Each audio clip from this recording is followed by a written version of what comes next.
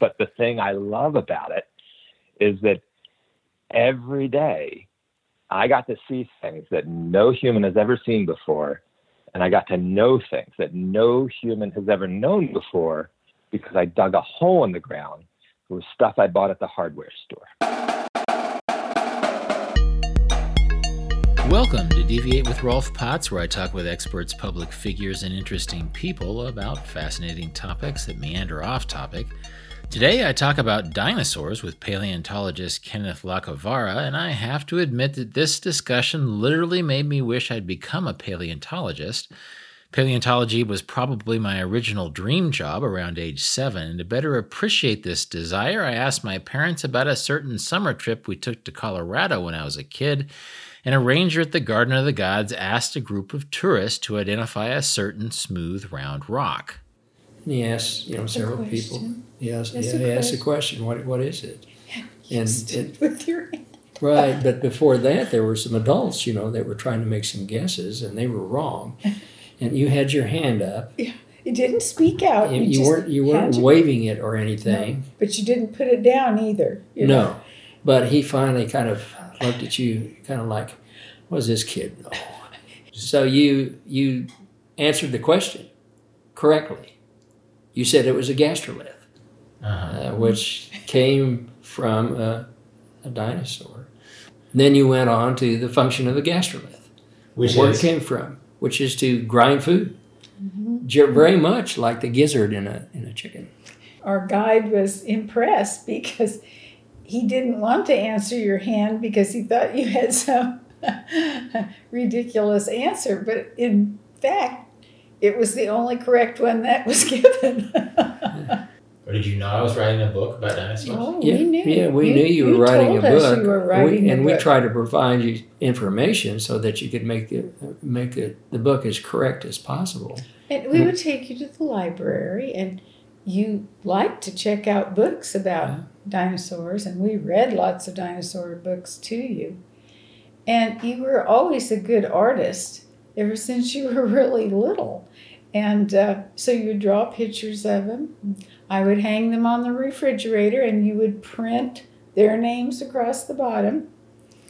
And then if I forgot what the name was, you would remind me. That's right. The first book I ever wrote, decades before Vagabonding came out, was a 76-page hand-illustrated guide to dinosaurs, which was my first real obsession in life.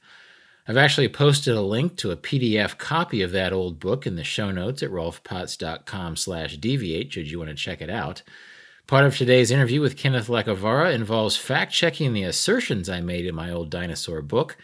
It should come as no surprise that I got a lot of my facts wrong, but I did get a lot of facts right, and what we know about dinosaurs has changed since I was 7 years old. Kenneth Lacovara is the author of a fantastic book called Why Dinosaurs Matter, which is a spin-off of his TED Talk about dinosaurs, which has been watched more than 2 million times online. He has a way of talking about dinosaurs in an engaging and infectious way, and in the course of our conversation, we talk about the deep time history of Earth and how paleontology can better help us understand the conception of time. We talk about why dinosaurs were incredibly successful creatures and how they still exist in the form of birds. We talk about how T-Rex probably had feathers and why T-Rex's arms were so small. Hint, it's not a matter of weakness. We talk about the science of paleontology and how it can give us a true appreciation for the miracle of our own existence. We talk about what life as a paleontologist looks like and how Ken sometimes discovers dinosaurs by accident on vacation, as happened not long ago in Utah. This is the kind of interview that would have thrilled my 7-year-old self, and I'll admit it thrilled the 7-year-old part of me that still holds dinosaurs as a source of fascination. Now, if by chance you wanted to plan an around-the-world trip taking in the great paleontology sites of the world, say Argentine Patagonia and Germany's Lowenstein Formation and the Gobi Desert of Central Asia, you can do so with the help of my sponsor AirTrex, which is a great way to save money on round-the-world and multi-stop flight itineraries. Check out their flight planning tools at airtrex.com and plug in your dream trip to see what I'm talking about. For now, here's Kenneth Lacovara and I talking about why dinosaurs matter and why people like me tend to fall in love with dinosaurs at an early age. Let's listen in. I really enjoyed reading your book, Why Dinosaurs Matter. It has some great facts and stories that I want to talk about in a second. But actually, my interest in dinosaurs goes back to my own book that I wrote in 1978 when I was 7 years old. It was called Dinosaurs. It was 76 pages. It was illustrated by hand. It had a pronunciation guide in the back. And at a certain point, I want you to check my facts, because in a sense, that was my peak of knowledge about dinosaurs. And I suspect things have changed a little bit. But before we get into the specifics of your experience with dinosaurs, I'm just curious to know, why do kids love dinosaurs so much? Why was I compelled at age 7 to write a 76-page book about dinosaurs? Well, I have some, I guess, amateur psychology theories about that. I'm not a psychologist by training. But you often hear paleontologists say that, it's because they're really like monsters, but they were real, but they can't hurt you because they lived way back when. Huh. I'm not so sure that's it, because the thing that almost every single parent says to me is, my daughter, my son, they know the names of all these dinosaurs. I don't know how they know all those names. I don't know how they memorize all that stuff. And I think for the kid, it really becomes their first experience with authority. And I think that feels good, right? You know something all of a sudden that your parents don't know, that your teachers don't know, that your friends don't know. And being an authority on something is a pleasant experience for people. And so I think they really like that, and it distinguishes them, and they feel good about themselves, and so it becomes a very positive experience for them. I'm curious about why it's dinosaurs specifically, and you must talk to a lot of kids with the work that you do, but I mean, there's so many things that one could obsess about, sports or insects or Roman emperors or cars from the 1940s. Why do you reckon it's specifically dinosaurs that captures this very specialized knowledge that very young kids like to obsess about? Well, I think it's easy to see for kids and for grown-ups that dinosaurs are just cool, right? They're big, they're ferocious, they're almost unimaginable, except that they were real. So we actually don't need our imagination. We can see their bones, and we can uncover their history in the rocks. And so it almost seems like they're from another world, but they're not. They're from our world. And it's really a past world that was the Earth. And I just think that's spellbinding for kids and for grown-ups. And I think that's, the Jurassic Park franchise and all the other movies and books that have had dinosaurs. I think it all plays off that same sense of wonder. And, one of the things that I like to think about the way it impacts people is I think that it gives people a sense of small and awe, right? We feel very tiny next to these giant dinosaurs. And geology does that too, when you start to think about the vastness of the Earth and our tiny little place in time. And then we feel awe. We feel awe that these creatures could have evolved of their own auspices, and that they really existed, and that we live on such an amazing planet that could produce things like dinosaurs and then eventually us. Yeah, I remember having very specific, imaginative relationships with different kinds of dinosaurs. Just off the top of your head, can you guess what my favorite kind of dinosaur was? Well, the odds on would be T-Rex, right? Like, that is the uncontested most popular dinosaur of all time. So most people would say T-Rex, but I don't know. Let's go with maybe Stegosaurus. Ooh, that's good. Stegosaurus was probably number 3. Triceratops was number 1, and Ankylosaurus was number 2. There you go. And so you can probably see a pattern there. You're into plant eaters. Plant eaters who were also kind of tough. And to my listeners who might not know their dinosaurs, the Triceratops had like a shield and 3 horns. The Ankylosaurus had this tail with a club on it and a back covered with scales and armor. And then the Stegosaurus had these little spikes in his tail. So I think in your book you mentioned that there's some sort of duck-billed dinosaurs that just aren't as popular and charismatic, and I think that I liked the plant eaters because they seemed nicer than meat eaters, right? But they were also sort of tough. They could defend themselves. Yeah, I'm not so sure about nicer, though. As I always caution people, herbivores are surly and can be very, very dangerous. So the most dangerous large animal in Africa is not the lion or the cheetah, it's the hippo. And hippos don't want to eat you, they eat plants.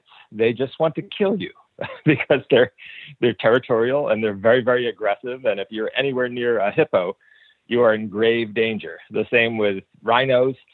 In Yellowstone, the bison have killed and injured far more people than the grizzly bears ever have. So these giant herbivorous dinosaurs, things like a Triceratops or a Stegosaurus that was about as big as a Winnebago, or the giant plant eaters like a Brontosaurus, you don't want to be anywhere near those creatures. They would have been incredibly dangerous. Yeah, reading your book helped that make sense to me. Yeah, like I know that stat about hippos being the most dangerous statistically animal in Africa oftentimes. And so that drove home. And again, at a certain point in the interview, I want you to fact check my 1978 book about dinosaurs, because I think I have a lot of assumptions that maybe have not been held up by science. But I'm curious, what sorts of dinosaurs do kids always want to talk about? And two, you mentioned like Jurassic Park. What kinds of dinosaurs end up being cinematic dinosaurs? Why and what do movies get wrong about dinosaurs? Well, in Jurassic Park, they, it's usually some kind of predator that is the star, and they featured mostly T-Rex and Velociraptor, and they get Velociraptor very, very wrong. And then they have a smattering of herbivores. They're never really the star of the scene, but the herbivores are just kind of in the background. So they might have a Diplodocus back there, or a Stegosaurus, or something like that, some Gallimimus running in a herd. But it's the predators that they always feature. And if you ask an audience what their favorite dinosaur is, 80% of the people are going to say T-Rex. If you ask people what the most famous dinosaur is, nearly 100% of the people are going to say T-Rex. And I think that's for a couple of reasons. One is that T-Rex was one of the earliest known dinosaurs, discovered in 1903 and published in 1905, I believe. And so it kind of came into the public consciousness early, as did the other really famous ones like Stegosaurus and Brontosaurus and Allosaurus and Triceratops. And so those early described dinosaurs kind of got the jump in pop culture on the other ones. But T-Rex, I think, is actually deserving of its extra measure of fame. It's the largest land-living predator of all time. It has probably the most powerful bite for a land animal that has ever existed. And a T-Rex in a landscape was the absolute king of that domain. It could eat everything in the landscape that was made of meat. And the only thing that could eat a T-Rex is another T-Rex. And there is actually evidence of either cannibalism or scavenging of one T-Rex to another. So they really do deserve that fame. It just so happens that they were one of the early described dinosaurs and became extremely popular a very long time ago.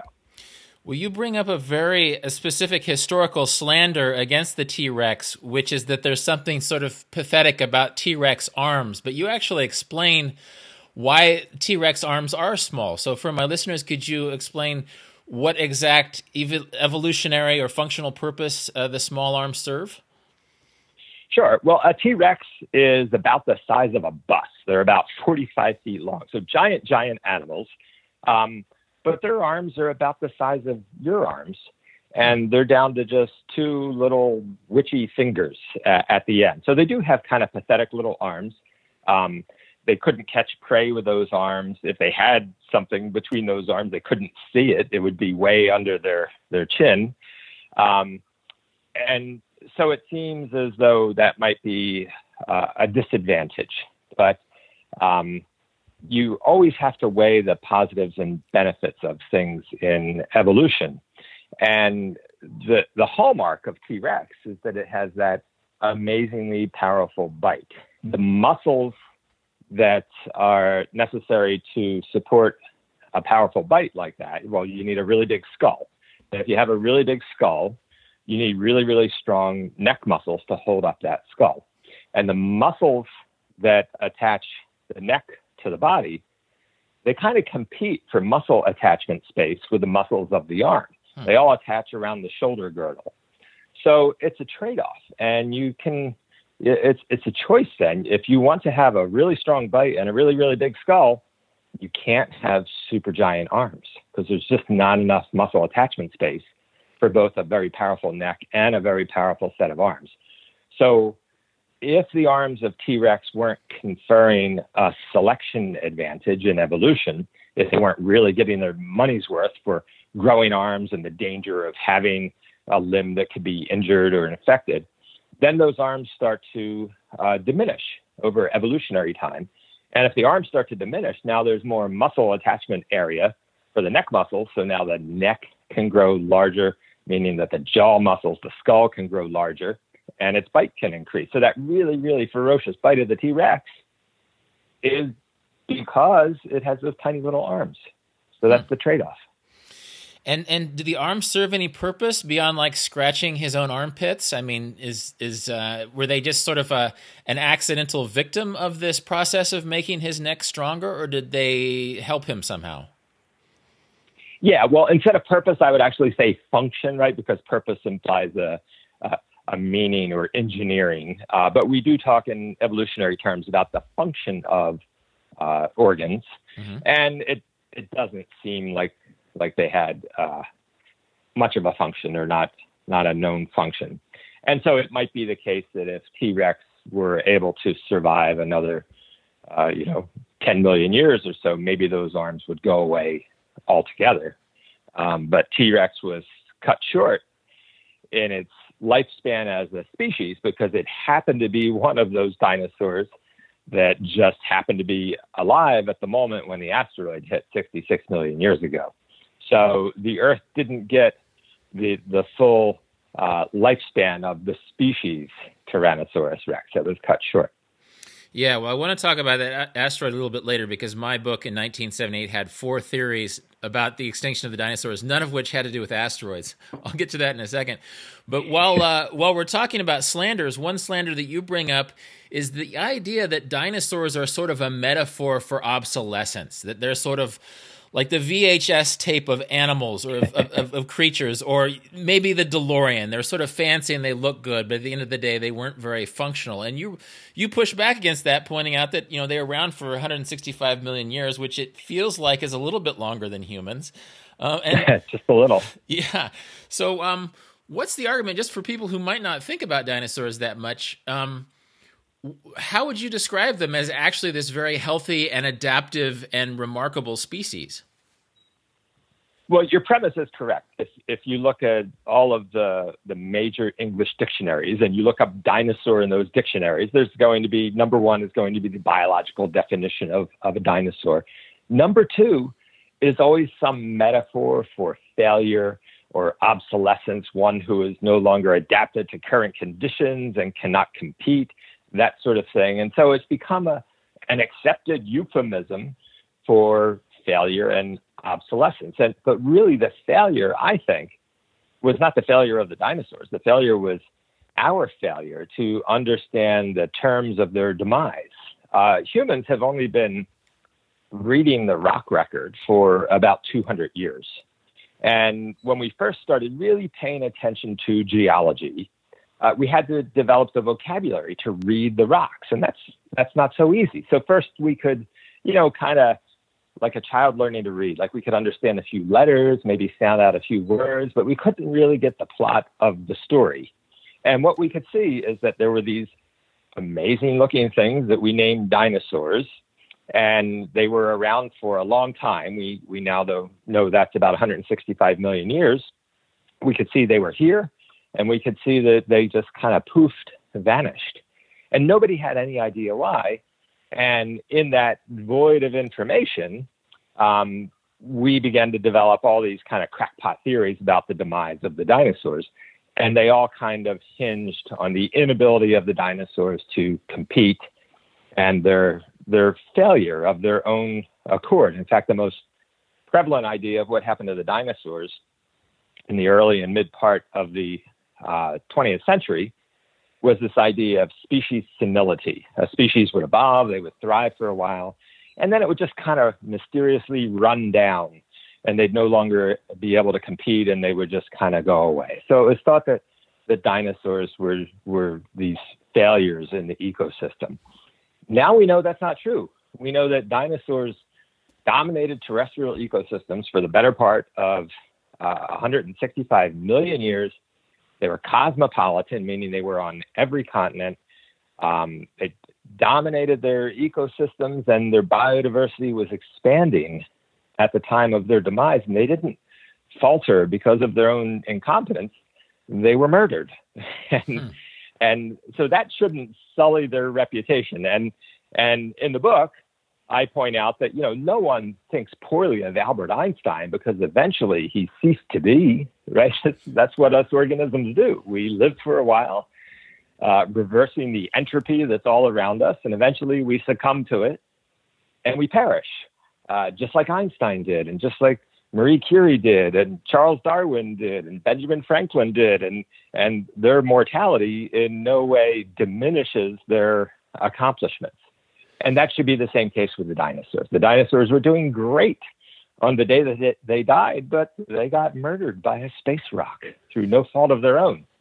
And so I think that the word dinosaur should be turned around, and it should be related to amazing resilience, amazing adaptability. The dinosaurs did things that human engineers still cannot do. If you want to carry really heavy loads over rough terrains, well, consult the sauropod dinosaurs. If you want to have a self-powered flying vehicle, we can barely do this. The attempts that humans have done on a self-powered flying machine are kind of jokes. We can fly maybe 100 yards, but birds are dinosaurs, and they're the champion flyers of Earth's history. Dinosaurs had an incredible mechanisms to control their body temperatures. They were amazingly adaptable into every kind of terrestrial environment and amazingly resilient. It wasn't just the mass extinction at the end of the Cretaceous that they ultimately had to deal with, but there were lots of other ecological crises along the way. So call me a dinosaur any day. I think it's a tremendous compliment. Yeah, I think there's this old idea that maybe still is around these days, that dinosaurs were these sort of green walking lizards with small brains and that were a little bit slow. But you say in your book that dinosaurs were tiny and huge. They were skittish and ferocious, fast and slow, runners, walkers, climbers, flyers, sometimes swimmers. They were solitary and gregarious, nocturnal and diurnal, meat eaters and plant eaters, hunters, scavengers, grazers and browsers, drab, colorful, scaled, and feathered, endemic and widespread. There were filter-feeding crocodiles and whales with legs. There were rodents the size of cows and snakes that could eat cows. There were dragonflies with the wingspan of an eagle and pillbugs the length of a car. There was a Cambrian animal that looked like a cross between a gummy worm and a box of toothpicks, a creature so bizarre that paleontologists named it the hallucigenia. The bounty of wonders is endless, and nature never fails to surprise. So how do we know this? How do we know how rich this world was? Well, and so some of the examples that you cited go back way before the dinosaurs, like that strange hallucigenia, and the latter half, they were not dinosaurs. But we know this because we have a book that contains the most amazing story in the world. And that book is called The Fossil Record. And it's contained within the pages of the rock layers that we can find all over the surface of our planet. And, we only get a page here and there. I just came back from Utah, and that's a great place to read the book of geology. But you'll get a layer from the Jurassic here, and then maybe a little bit of Triassic under that. And so you have to travel the world to really get the plot of the whole story. But we can see in the pages of Earth history things that a novelist would never be able to imagine, things that a fiction writer would be, an editor would say, whoa, tone it back a little bit, dial that back, if you wrote about some of the creatures that we actually see in the fossil record. So, nature is not only stranger than we can imagine, it's really, it just defies everything that I think that we could ever conjure in the realm of fiction, which is one of the reasons why I love it. These things are real, but they seem so fantastic. And so dinosaurs were amazingly varied. They were amazingly adaptive, and far from these sluggish, brutish, always green, slimy failures, they were really the paragons of resilience and adaptation. Yeah, even with my fascination with dinosaurs at age 8, there's some things that I got wrong. And some of my assumptions were just a little bit smaller than what the dinosaurs actually occupied in the world. For example, I said that the legacy these days of dinosaurs are lizards and turtles and Gila monsters, when in fact, as you point out, actually the legacy of dinosaurs are really birds, and that when you see a penguin or a chicken, you're literally seeing a dinosaur, and that there's an extent to which that a hummingbird has more in common with the Dreadnoughtus, which you discovered, and we can talk about that in a second, than with the Triceratops. So for people who might not be familiar with the idea of birds as dinosaurs, how does that work? How is it that birds are literally, as you say in your book, dinosaurs? They are. And so the first thing I tell people is that, common sense is a very poor guide to understanding the universe.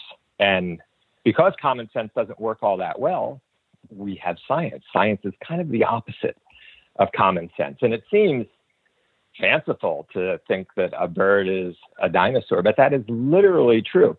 And I'm not saying that birds are related to dinosaurs. I'm not saying that birds descended solely from, or I'm not saying that birds descended from dinosaurs. Birds are literally today, they are dinosaurs. And the reason is if you go back and you find the first member of any group of organisms, we call these groups clades, C-L-A-D-E-S. A clade is the ancestral organism and 100% of that organism's descendants. So mammals, that's a clade. And so we can go back and we can find in the fossil record the very first mammal. And we would say that what a mammal is that first species of mammal and 100% of their descendants. And nobody really argues with that. And so it's okay in people's imagination, I think, that a blue whale is a mammal and a mouse is a mammal, and we are mammals, and camels are mammals, because we all go back to that first mammalian ancestor. Well, it's the same with the dinosaurs. So if you go back about 235 million years ago in the fossil record, and we can see this in rocks in Africa, we see the first things that are anatomically dinosaurs. And if we set that as the definition of what it is to be a dinosaur and take 100% of that creature's descendants, well, Stegosaurus is in that group, and Allosaurus, and T-Rex, and Dreadnoughtus, as you said, and all of the birds are as well. And birds are dinosaurs because they have the first dinosaur for an ancestor, just like a T-Rex does, just like an Allosaurus does. There's no way to arbitrarily kick them out of that group. They're in the group just as you're in the group mammal. We couldn't say that mammals are all things that have the first mammal for an ancestor, except for kangaroos, right? We can't just take a group and kick them out arbitrarily. So birds are literally dinosaurs, just like all the rest. How did they survive and not the Triceratops or the Dreadnoughtus? Why do we still have birds and not, animals the size of a 737? Well, paleontologists have found tens of thousands of egg nests from I'll introduce a new term here, the non-avian dinosaurs. So we talk about avian dinosaurs, those are birds, and non-avian dinosaurs, those are all the rest, things that you think of as a dinosaur, like a stegosaurus. So paleontologists have found tens of thousands of non-avian dinosaur egg nests in the world, and every one of those is just a crater in the ground that some mama dinosaur scraped out, where she deposited her eggs right on the surface. And so the non-avian dinosaurs, as far as we know, all of them had 100% of their life cycle on the surface of the Earth. So when something happens like an asteroid impact that heats up the atmosphere to a tremendous degree, there's no place for that species to hide. And they all seem to have perished in that cataclysm. There's one group of dinosaurs, however, that we know for sure today has some burrowing members, and that's the birds. And so if you live in Australia, you might have penguins burrowing under your crawl space. In the Amazon, we have burrowing parrots. In the desert southwest of the U.S., there's burrowing owls. Here in New Jersey, in the gravel quarries throughout the state, in the summer, you'll see the swallows come in, and they set up burrows in the cliffs where they lay their eggs. So the one group of dinosaurs that we know that has some burrowing members is the one that seems to survive this mass extinction. And I don't think that's a coincidence. And so it's almost like the avian dinosaurs lucked out just for whatever reason that they were burrowing, that somehow they were able to survive something that they probably couldn't have predicted, which was this asteroid. Absolutely. And you look at the other things that survive, our mammalian ancestors, which were little shrew-like creatures at the time, good burrowers. Crocodiles are great burrowers. Turtles, lizards, small things like that, good burrowers, and they survive. Yeah, and you mentioned, that we are apes. There was a time in human history where humans were a little bit disturbed by the ideas that they were apes, but you also say that in a certain sense we're also fish and dinosaurs. And so what does that mean? What do we have in common? What familial link do we have to dinosaurs as humans? Well, the group that we're in, mammals, is a distant cousin of the group that contains dinosaurs. That split goes way back to about 320 million years ago. So about 320 million years ago, there was a group of, we'll call them reptile-like animals living in the world. And at some point, they were separated by some kind of geographic barrier. That's usually how speciation occurs. That could be a river or a sea that forms through plate tectonics, or a canyon or a mountain range, something becomes a physical separation. And that group of reptile-like animals would have then been genetically isolated from each other. They would start to go in their own evolutionary direction. And what happened is the one group evolves into a group that we call the sauropsids. And they are the progenitors of the reptiles, and so snakes and lizards and crocodiles and dinosaurs and the avian and the non-avian dinosaurs and birds, if you want to say it that way, all come from that group. The other group evolves into what we would call synapsids. And so there's a lot of sort of proto-mammals that come out of that group, and then eventually mammals. So if the one side fails, there will never be crocodiles or pterosaurs or mosasaurs or dinosaurs. If the other side fails, there will never be blue whales or wombats or grizzly bears or hoary bats or you. So it's an amazing and obscure turning point in Earth history. And I point out in the book, it's such a momentous event. The cleaving of these two great branches must have been spectacular, but it really wasn't. You would see these two probably not very distinguished looking reptile-like creatures in separate areas, and the initial difference between the two groups would be very, very subtle, or maybe even not visually apparent. And so one of the most momentous chapters in Earth history would have been probably pretty dull to observe if you were there. Yeah, I guess you get a sense of how incremental time is, and the development of creatures on Earth is, and you talk about the butterfly effect to a certain extent. I think you use hurricanes as a metaphor for that literally there are little microclimates that could be affected by the flap of a butterfly wing. Actually, I'll have you explain that, but just because I think that's interesting, and then I have a follow-up question about the idea of predicting extinctions and evolutions and things like that. But first, tell us why the butterfly effect might actually be a thing. Sure. Well, the butterfly effect, which I think a lot of people have heard of that term. In science, it's known as sensitive dependence on initial conditions. And the butterfly effect metaphor is that, say, a butterfly flapping its wings in North Africa, under its wings, it creates a tiny little low pressure disturbance. I'm sorry. Under its wings, they create a tiny little high pressure disturbance, low pressure above. That's how they fly. And it's imaginable that little low pressure cell could propagate itself into something slightly larger.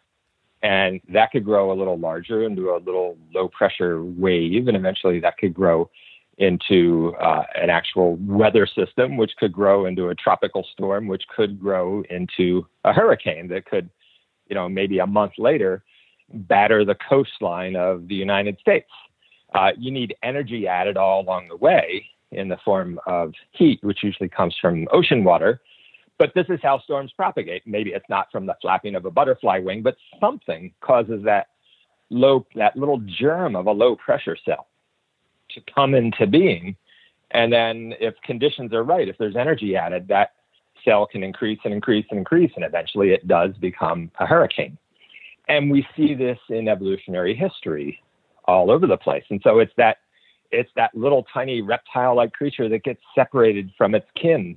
And its group eventually evolves into synapsids and mammals, and some mammals evolve into proto-primates, and then primates, and then apes, and some apes evolve into hominids, and then there are lots of species of humans, and one of those dominates, and they become Homo sapiens, and they spread out across the world, and eventually start building spacecraft, and going to the moon and sending space probes to the edges of our solar system.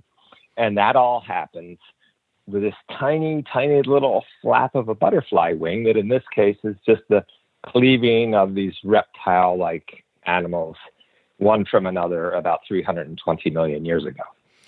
Well, you talk in your book, speaking of space exploration, of the NASA New Horizons probe that traveled billions of miles to the edge of the solar system and actually got to its destination within 87 seconds of when it was predicted to be there. So there's an extent to which that science is very sophisticated, but it doesn't do a very good job of predicting the future. Like we're not really sure who's going to be in the Super Bowl this season or next season.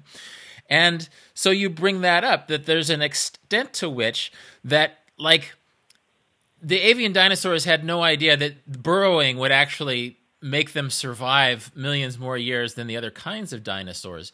So, there's an extent to which that studying the fossil record, studying the deep past of the history can teach us about the future, but there's also an extent to which that we can't really predict the future. So how does having a familiarity with ancient history give us a better sense for how the future might work? Well, there are certain things that we can predict about the future, and then there are certain things that are chaotic and obscured by the future. We live in this tiny little slice of time that is the present.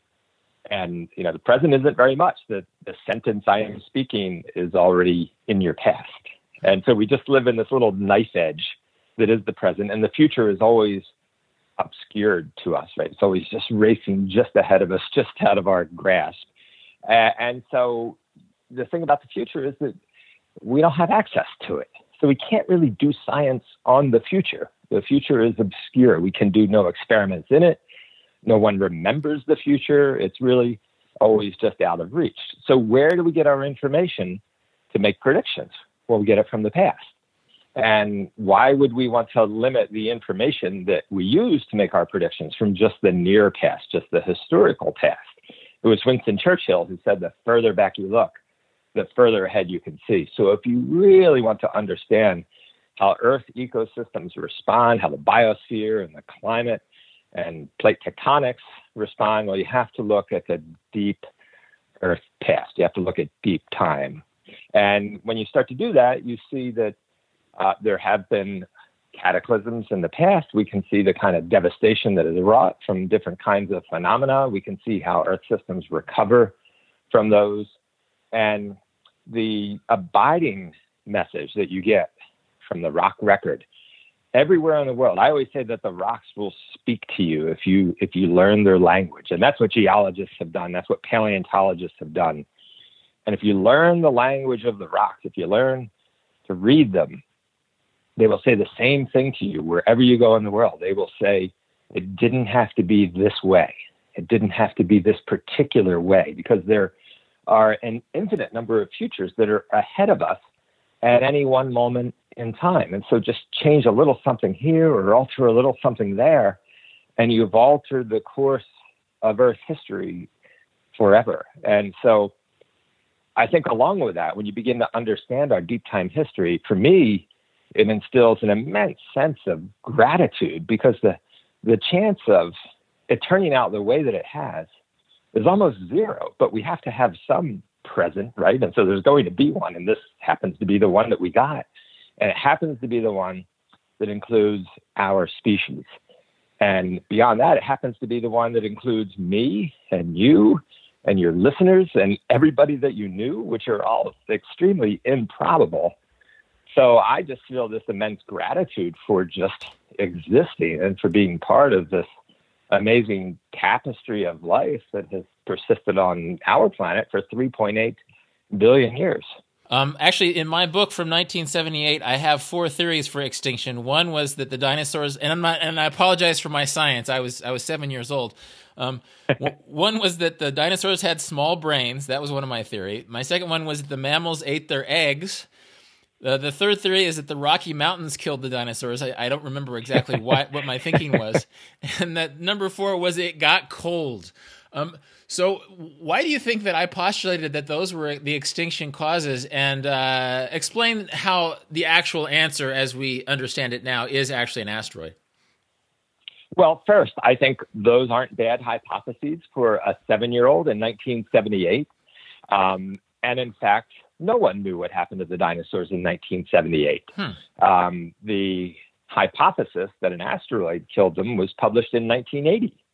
Wow. So you shouldn't fault yourself for having ideas that were a bit off the mark there, because grown-ups were publishing papers just as ridiculous. There was actually a peer-reviewed published paper that caterpillars ate all the fiber-rich plants and all the dinosaurs died of constipation. I love it. There was papers about mammals eating all their eggs. Sneaky mammals did it. There were papers about maybe sex determination in dinosaurs, like it is in crocodiles, was temperature dependent, and it got too hot to make males or too cold to make females. There were those ideas that their brain was too small, that they perished of species senility, all kinds of crazy ideas. Because when humans don't know something, what do? We make stuff up, right? And so people just kind of made up ideas about what happened to the dinosaurs. And actually making stuff up is kind of the first step in the scientific process. You know, where do hypotheses come from? Well, we make them up. But then we just don't stop there. We don't just make them up and say, this is how the world works. We make them up and we test them. And usually it turns out that we can falsify our hypotheses, or our colleagues do it for us. And then if they stand all that testing, then we start to put some weight into them. So you weren't wrong to make up your own hypotheses like that. We can now falsify your hypotheses, and we know, I think confidently, that it was actually an asteroid that did it. Now you're not just a person who works out of an office in New Jersey. You've actually done a lot of field work, and you discovered, I keep mentioning the Dreadnoughtus, that's because you discovered it more than a decade ago. And so real quick, I'm curious to know, how do you find dinosaur bones? I mean, Part of my book in 1978, I write about the excitement. I lived in Kansas, of maybe going to Western Kansas and looking for dinosaurs. How does one in real life find dinosaur bones? Well, all of us paleontologists, we all kind of use the same formula. And the first is that you have to find rocks of the right age. Dinosaurs lived only during a certain geological time period. So you have to find rocks between the late Triassic and the end of the Cretaceous, unless you're interested in the dinosaurs we call birds, and then you can go even closer to the present. So you have to have rocks of the right age. And that's not too hard now because the world is, to a coarse degree, geologically mapped now. Those rocks have to be sedimentary rocks like sandstone or shale so that a fossil can form. You can't have a fossil form in a volcanic rock like a basalt, and you can't have a rock that forms in. You can't have a fossil that forms in a metamorphic rock like a schist or what we call a gneiss, because they've been heated and squeezed and they would preserve a fossil. So you find rocks of the right age. You find rocks that are sedimentary rocks. And then you need exposure of those rocks. You need to go to a place where you can see the rocks. And so that's usually a desert or a badlands. That's why you see, if you watch National Geographic or the Discovery Channel, you always see paleontologists working in deserts. It's not because the dinosaurs lived in deserts. Those environments change over time. It's because rocks today are exposed in deserts. And then the fourth thing that I like to have is I like to try to get as far away from other paleontologists as possible. If you find those first three things, you will find fossils. And if you have the fourth thing, there's a much, much better chance that the thing that you find is something new to science. And I think all of us really want to make new discoveries and push the boundaries of our field. And so that's how you find a dinosaur. And then physically to do it, you just get yourself on the ground and you walk. And the preservation conditions are different in each geological setting. So it usually takes a few days to get what we call a search image so that we understand what bones look like in that particular environment. And after 2 or 3 days of developing your search image, then all of a sudden it's like having fossil radar and you just start to see bones everywhere. I mentioned last week I was on vacation with my family in Utah, and while hiking in the Jurassic there, I found a pretty big dinosaur. And my wife reminded me that I was on vacation, so I shouldn't dig it up. And so I GPSed it, and I gave the coordinates to a national park ranger. But it's not, people will ask me, how many dinosaurs have you found? I have no idea, because when you're in the right environment, you find bones all the time, like literally every 30 seconds. And they're usually fragments of bones, but bones. So in terms of fragments, I guess I've found thousands and thousands. And then, decent specimens, hundreds, and then, big marquee new things, those are in the low double digits, I guess. Wow, I have never discovered a dinosaur on vacation. So congratulations, that's amazing. That's not the first time I've found one on vacation. Yeah, well, I'd imagine you have dino vision that the rest of us don't. That you have a way of seeing the landscape. And I think in your book you talk about going out with an archaeologist, and the archaeologist was seeing things that you weren't seeing. When I was a kid and I told people I wanted to be a paleontologist, people said, "Oh, well, it's kind of boring. You just dig all the time." So, what is field work? What is field work like? Is it boring? Can you outsource tasks? Is it an adventure? Is it dangerous? What's field work like? It's not boring. It's the best. It's amazing. There's some danger. It's adventurous. I never feel more like myself when I'm in some desert somewhere in the world, breaking rocks with a pickaxe. So it's very simple. In Patagonia, where we worked for 5 winters, I spent a total of about a year living in my tent next to Dreadnoughtus. Wow. You wake up when the sun comes up, and we would have a very simple breakfast of coffee and crackers, walk about 10 miles up this dry arroyo to our Dreadnoughtus quarry, break rocks with a pickaxe or a chisel and a crack hammer for 4 or 5 hours, and then have lunch, which every day was a can of tuna, an apple, and a piece of cheese. And then you break rocks until the sun gets low. And along the way, as you're exposing bones, you are covering them with burlap and plaster to protect them. And then at the end of the day, we divide up our tasks, and some people go out and collect firewood so we can cook dinner. Others go down to the river and collect water. Other people are cleaning up equipment or organizing things. And then we have a very simple meal and we go to bed. And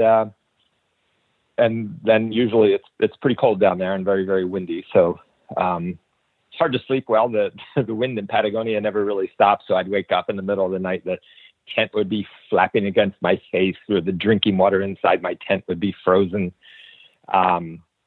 But it's a very, very simple life in the field. You have very clear objectives. And the thing I know that probably all sounds horrible to some of your listeners, but the thing I love about it is that every day I got to see things that no human has ever seen before. And I got to know things that no human has ever known before because I dug a hole in the ground with stuff I bought at the hardware store. And that's just an amazing experience. And I miss it every day that I'm not doing it. And I would do that every day for the rest of my life if I could. Well, on behalf of my 7-year-old self, I'm super jealous. That actually does sound awesome. I'm curious about one thing. In my book, I asserted that the Brachiosaurus was the biggest dinosaur. Is the Dreadnoughtus bigger than a Brachiosaurus? Well, there's different ways to talk about bigness. And so we can talk about the longest, we can talk about the tallest, and we can talk about the heaviest.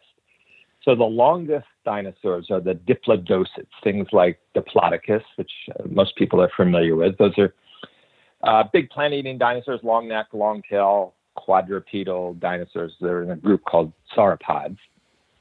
There's one called Mamenchisaurus, which is a diplodocid that's probably the longest, maybe about 130 feet long. The tallest ones, you weren't wrong, are the brachiosaurs. There's one called Giraffatitan that may hold the height record if they could hold their neck straight up. Not clear if they could, but if they could, they'd be about 5 stories tall, which is pretty amazing. And then a group of sauropods called the titanosaurs. These are the heaviest, the most massive land animals ever. And Dreadnoughtus is one of those. Now, there are some other very, very large dinosaurs, like Argentinosaurus, Patagotitan. There are a few others, but they don't contain, they're not represented by both a femur and a humerus from the same individual, or sometimes they don't have any limb bones at all. So we can't confidently ascertain their mass. We can see that they're very, very big, and Argentinosaurus seems like it might have been the biggest one yet, but it's really only known from a series of backbones, a little bit of hip, and a tibia, a lower leg bone. So there's no mass that turns that into a mass. So right now, Dreadnoughtus is the most massive dinosaur for which we can confidently calculate a weight, but there are lots of other species of very, very massive dinosaurs that are, probably in a similar type of weight range. My book says that the Brachiosaurus was the biggest dinosaur. I just now learned that the biggest is a very relative term. It depends on what you're talking about when you're talking about biggest. But I'm going to give you a few facts that I asserted in my book from 1978, and as short or long as you want, you can confirm or deny these assertions. So, number 1, the Brontosaurus had 2 brains, one of which was in his hips. Nope, that is not true. Okay, I'm not sure what my sources were, but I know what you got that story. It's actually from Stegosaurus, and Stegosaurus has the smallest brain volume per body volume of any dinosaur.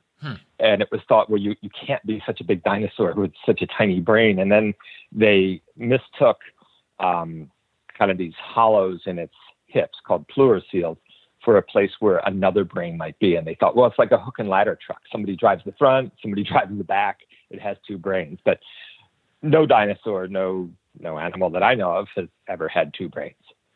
I love it. I love it. And despite the fact that humans in geologic time haven't been here hardly at all in just 40 years since I wrote this book, some facts have changed, and God knows where I got that information. But some of your more astute visitors may have said, well, what about the octopus? The octopus kind of has a distributed neural system. So they do have a brain in the middle, but their limbs each kind of have a brain too.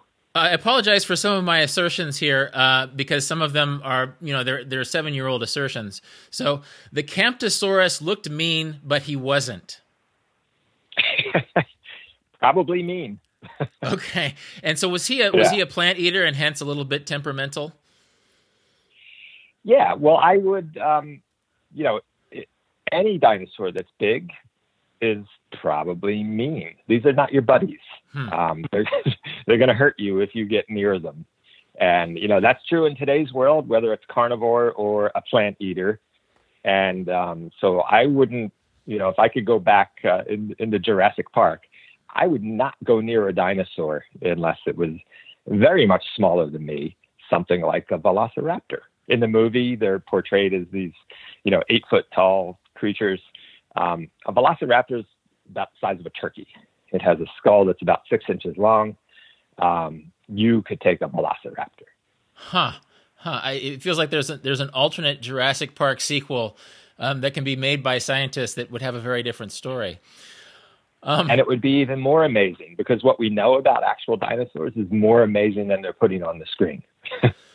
Well, yeah, I know. I think these sort of narrative things make the world of the dinosaurs smaller when, in fact, it was quite big. And things like a T-Rex probably had feathers, so it was both deadly and fancy. And what purpose did those feathers serve? Well, again, we don't really talk about purpose. We talk about function. But what we can see is that feathers, way back in the Jurassic, first evolved in a tiny group of meat-eating dinosaurs. And the first kinds of feathers to evolve weren't the big flat flight feathers that you might think of, but they were more like down.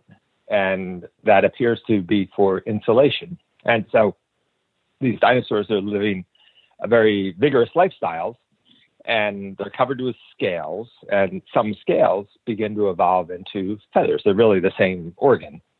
And those downy type feathers insulating the body allow you to be active while putting less calories into maintaining your body temperature. Then some of those feathers evolve into what we call the pennaceous feathers. Those are the flat kind of flight feathers that you'd be familiar with. But we can see anatomically, this is before dinosaurs could fly. So what's the function of those feathers? Probably for display. The flat pennaceous feathers, they form a coherent surface off which light can reflect. And so there's two ways to get color. You can use pigments, that's chemical color, or you can use structural color. And so those iridescent hues that you see on the neck of a peacock or the brilliant green of a hummingbird, those aren't pigments. That's the way the light plays off of the feathers. And so they can form very effective signaling devices, which could signal other species or members of your species that you're angry or that you're interested in courtship or lots of other things. And then it's only later in the Jurassic period that those feathers seem to be on arboreal creatures, dinosaurs that live in trees and probably start out gliding, and then eventually powered flight evolves. And that's when we have birds. I'm curious to know if what the relationship of dinosaurs was to water, because in my book I asserted that the Anatosaurus raced to the water when he saw meat eaters because meat eaters didn't like water. Was this true? Well, almost every animal can swim, and we see, not every animal wants to swim, but almost every animal, if you throw it in the water, can swim. And we actually can see swim tracks of predatory dinosaurs, places where either by accident or on purpose, they ended up in the water. And as they're swimming, probably, doggy paddle style, you can see where they have scraped their claws on the bottom of a sandy bed or a muddy bed. Probably there were some dinosaurs that were semi-aquatic or amphibious. The one in particular that people speculate about in that regard is Spinosaurus from the mid-Cretaceous of northern Egypt.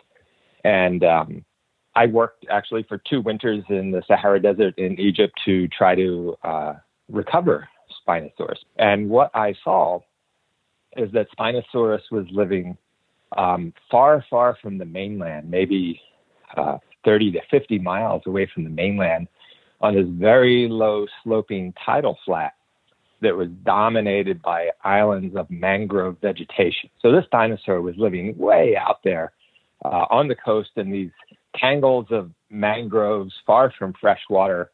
And its jaw, unlike most meat eaters, it looks like a crocodile jaw. And unlike most meat eaters that have kind of like steak knives, it has conical teeth, more like a crocodile. And so this thing is almost certainly a fish eater, and probably had adaptations that allowed it to be very comfortable in the water. The Spinosaurus actually makes an appearance in my book. I assert that he had a sail on his back that stood up when he got mad. Fact or not? No, not true. The sail on a Spinosaurus, if in fact it was a sail, is supported by 6-foot neural spines that come off of the backbones, and there's no flexible joint in where they attach to the vertebra. So it wouldn't have been able to flex that sail one way or another. I say if it was a sail because there are some that contend maybe those spines didn't support a sail, maybe they supported a hump, which kind of makes sense because a hump, a fatty hump like you see in camels today, is a way of water storage. It's not just water that's in there, it's fat, but fat is mostly water. And Spinosaurs that are living way out on this coast, very far from a source of fresh water, maybe they evolved a way to carry water with them in the form of fat, which could explain the presence of a hump. I'm curious to know what dinosaurs sounded like, because in movies they sort of sound like a mix between eagles and elephants, and in my book, I say that Ceratosaurus warned his prey sometimes by screaming. I'm not sure why I said that, but do paleontologists know what dinosaurs sounded like? Did they have voices? Well, I'm sure they had voices, and in fact, we have birds today, and they have amazing voices. Dinosaurs didn't have a larynx like mammals do, like you do. They have an analogous organ called the syrinx. And for the animals that have a syrinx, and that includes crocodiles and it includes birds, what we find, say, in the case of crocodiles, is they can make lots of very low rumbles and gurgling sounds, and also some squeaks and pops. And then, birds can make a wide variety of sounds. So it's probably more likely that they were making those rumbly sounds with maybe some squeaks and pops that might correspond to the size of the dinosaur. They weren't roaring like lions like you hear in Jurassic Park. And I don't think they were so angry either. In Jurassic Park, whenever a dinosaur is attacking, it's just enraged. And you don't really see that in animals today. When a lion is hunting, they're hungry and they're determined, but it's not like they're super pissed off. They just want a meal. Yeah, I love it. I guess we sort of anthropomorphize things, and clearly in my book, I anthropomorphize a lot about dinosaurs. I think the reason why I liked plant eaters is because they seem nicer than meat eaters, but clearly that was not true.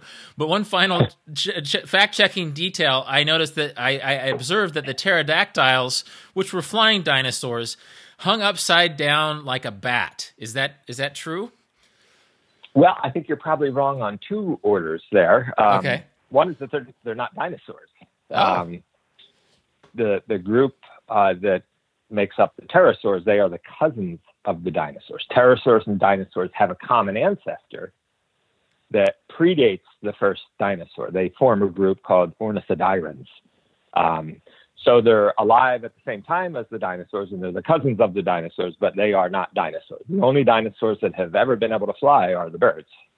And we don't have any evidence, as far as I know, that pterosaurs hung upside down. Well, Ken, I'm glad that you talked to me. I know that you have to go back to vacations where you can discover dinosaurs and other exciting parts of your job. But before we leave, I'm curious to know, what can dinosaurs teach us about being human? What is it about dinosaurs that can give us perspective on how we walk through the world? Well, I think that what we can see from dinosaurs is that they accomplished many different things in their long tenure, and I think it's humbling to see that for us. We kind of think we're the epitome of evolution, right, and the epitome of biology, and we're not. Dinosaurs dominated the world for 165 million years, but that's only if you don't include the birds. And bird species are still 3 times as numerous as mammal species. So if you include the whole run, it's about 235 million years. And dinosaurs got the jump on mammals by about 20 million years. So the whole group has existed and persisted for longer than our whole group, the mammals. And then our particular species, Homo sapiens, has only been around for about 300,000 years. And so we're just a tiny little blip in geological time. And, yet we just arrived really on this planet in evolutionary terms, and we look around and we kind of think it's all about us, and it's not. And when you look at the long, long history of the dinosaurs and how adaptable and resilient they were, I think it's both humbling, but it's instructive that we have a long way to go, and we need to become a species that is more adaptive, because the direction that we're taking right now will not lead to the results that anyone wants. And the way we are degrading our planet is not sustainable in the long run, maybe not even in the not so far future. And so I think we can look to not just dinosaurs, but all the fossil record, and we can look at it as a cautionary tale that things change, and things can change in dramatic and cataclysmic ways, and we don't want our world to change in dramatic and cataclysmic ways. And that also we really have to do better as a species to adapt and to help create a more resilient world around us. This has been Deviate with Rolf Potts. More about everything that was just mentioned, including links to Kenneth Lacovara's book, Why Dinosaurs Matter, can be found in the show notes at rolfpotts.com/deviate. And as always, you can contact me with insights or questions at deviate@rolfpotts.com. This episode was produced by Justin Glow. Cedar Van Tassel does the theme music. Jan Futterman does the show notes. Thank you for listening, and I hope you tune in for future episodes of Deviate with Rolf Potts.